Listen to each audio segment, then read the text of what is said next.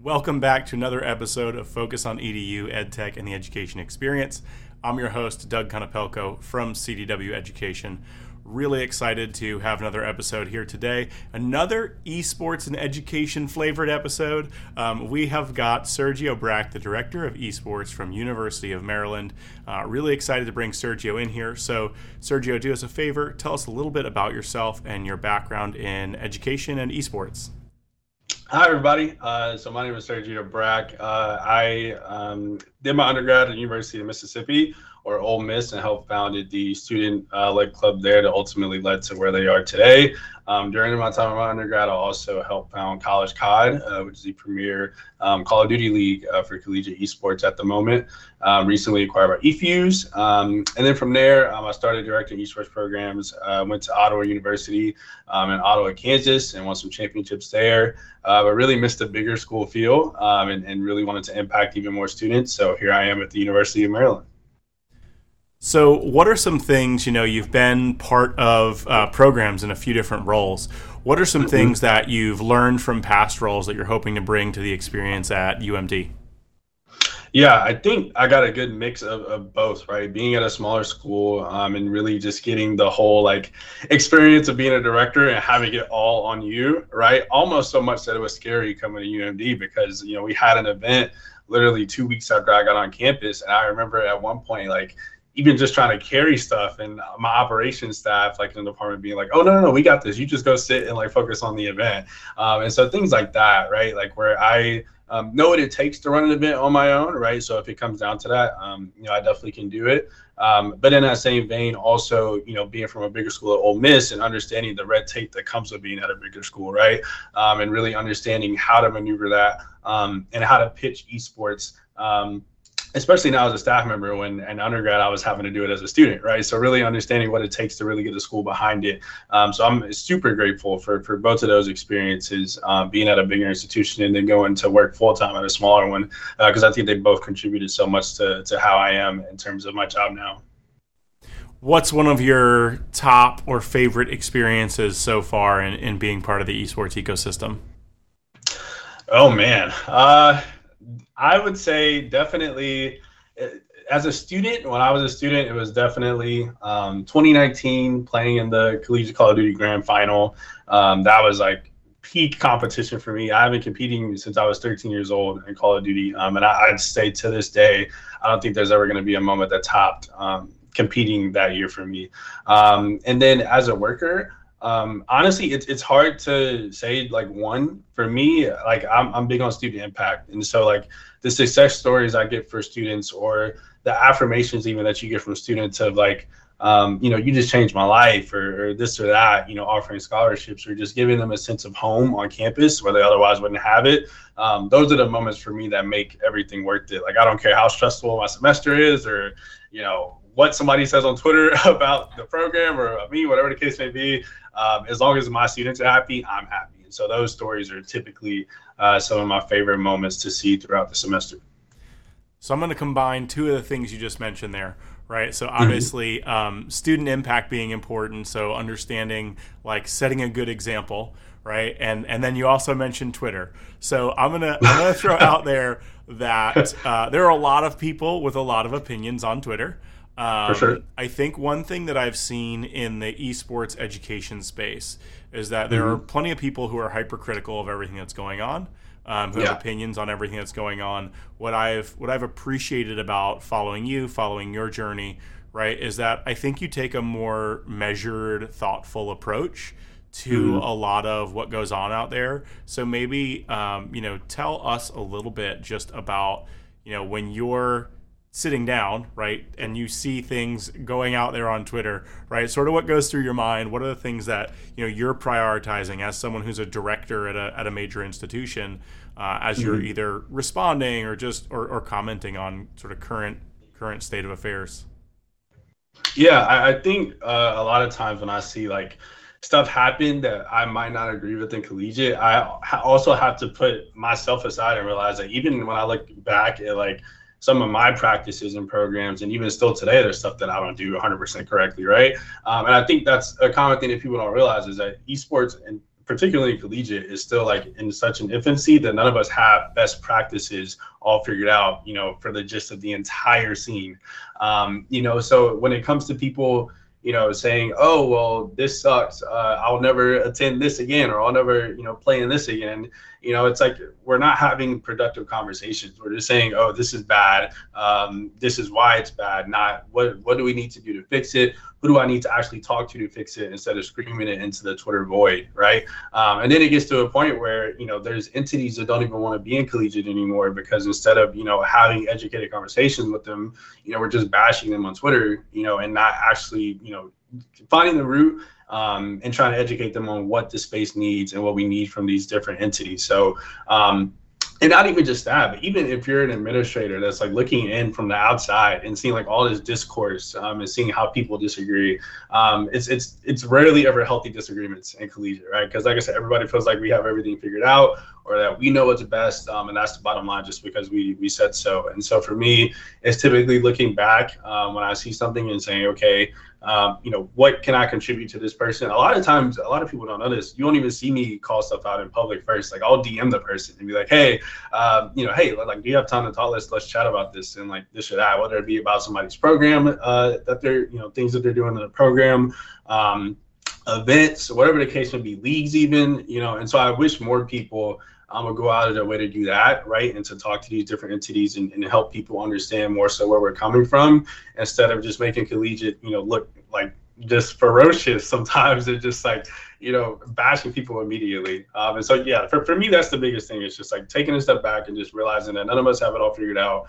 We're all still figuring out what best practices are in this space, and understanding that if we want people to want to join this space and to want to stay in this space, we need to create a healthier environment, not only just for students, but even for, staff as well.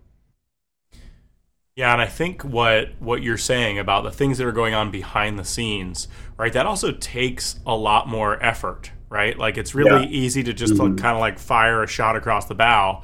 But, when you have tough conversations with folks, right, the things that people are trying to change in not just the collegiate esports space, but esports overall, right? A lot of those things that people are trying to change, A, they take a lot of time. Right. B, it takes a lot of people working together to solve it. And I think it's really important that we put the work in, right? Because we want to build a better ecosystem, right? And to do that, like you said, there's got to be supports in place. What are some things you think, that maybe exist today in some form or another, or just, what are some things that you think are, I'll say, getting better, right? And that we can continue to take steps to support them. I think collegiate LAN events are getting a lot better. I think, in quality, and I think in numbers. Obviously, COVID took a big toll on our LAN events, right? They were literally non-existent at that point. But we're starting to see more like third-party TOs like try to put on these events and do it decently well, right? Not saying there's not problems with a lot of these events, right? But we're taking steps to where it's no longer becoming a norm for our players to just compete in their dorms in our facilities, for a full year and never see LAN or never see other teams, in person. So I'm really loving that aspect, and I hope more people get involved, more schools even. I want to see more schools host LANs, right? There's no reason that we can't have more, HuFest every year, especially regionally, right? Because some of these schools on the West Coast literally can't even make it out to HuFest, because they're just too far, So I want to see more schools and even more third-party TOs do LANs and do them correctly, and see more participation in those. I think leagues are getting miles better. I think one thing in particular that was like a big pain point for collegiate a lot of times was like scheduling, right? And so scheduling of, matches, scheduling of, scrims and things like that. But I'm starting to see a lot more like officiating, and a lot more directors taking that upon themselves to like make sure that teams are showing up on time to games and scrims. If you can't show up to a game or scrim, directors reaching out, weeks in advance at this point, letting them know, hey, we have this on our schedule. We need to do this or that to accommodate. And these are all things that, if you would have asked me 3 years ago, like it was non-existent, right? There weren't leagues that were giving us full schedules of our full semester so that I can take it to my marketing department and say, hey, we need these team announcement posters that lay out our whole schedule that we can pass out to high schools to market our program a little bit better, right? So I think just the structure, I guess, all around is just becoming so much better from a competitive standpoint when it comes to these leagues. And like I said, even these LAN events that are starting to pop up. And so I hope that the more, buy-in we get from more of these schools, that the more LAN events we'll start to see across the country. What kind of things are you excited about being a director at a school that has had a club component, right, or a community around gaming in the past, but this is sort of the first more official efforts. What does this mean for you and for University of Maryland? For me, I'm happy to be in a position that I wish I would have had when I was in my undergrad, right? I wish I had a director of esports to go to fight for me, with administration and things like that, and to just have my best interests, at heart, and that really understands and knows the space. And so I know how hard it is, like being a student directly and being in a club for so many years and being like, hey, administration, like we need to get on this, we need to do this and that, and not really hearing anything back. So that's one of the things that immediately drew me to UMD was how robust the clubs were, and how many, participants they had, and immediately coming in, how welcoming they were, and saying like, oh my God, like we're so happy you're here. Like we can't wait to, work with you and this and that, because we've been trying to get this to happen for years. So to be in a position to where, 3 years ago in my undergrad, I wish we had somebody like that, is a really big thing for me. And I think for the school, I think it's just a matter of the sky's the limit for us. We don't know where esports is going to be on this campus in 3 years. And I think that's scary, but it's also very exciting. I can assure you that esports won't be going anywhere on the UMD campus in terms of leaving, but in what capacity it'll be at. In 3 years, we can literally change the landscape in 3 years of what collegiate esports is, especially at the D1 level, just because of how open-minded the recreation and wellness department is to it, but also from an administrative level, even above, my pay grade, how many people are involved. The vice president of student affairs reaching out to me directly to chat about esports and wanting to actively learn more and not just have it on campus and just sit it to the side. And so I think that's something that's so exciting. Just the fact that I didn't come into a position where it was, this is what esports is on our campus, this is what it forever will be. I came into, this is what esports is now show us where we need to go in the future. And I think that's something that I'm extremely grateful for it, because I know a lot of people can't, say it about their administration.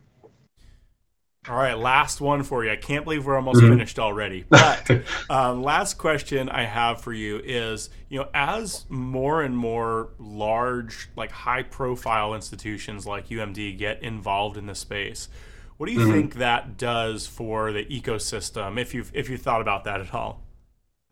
Yeah, I think ultimately it just helps more students find a place at home, right? I think the space a lot of times right now is, if you're a super talented player, you can get a scholarship to go to this school, and that just is what it is. But a lot of times these local state schools don't have the structure to give students a well-rounded experience through their esports program. A lot of times it's still, a lot of D1 schools right now are still clubs. The majority of them are, and that's just how it is.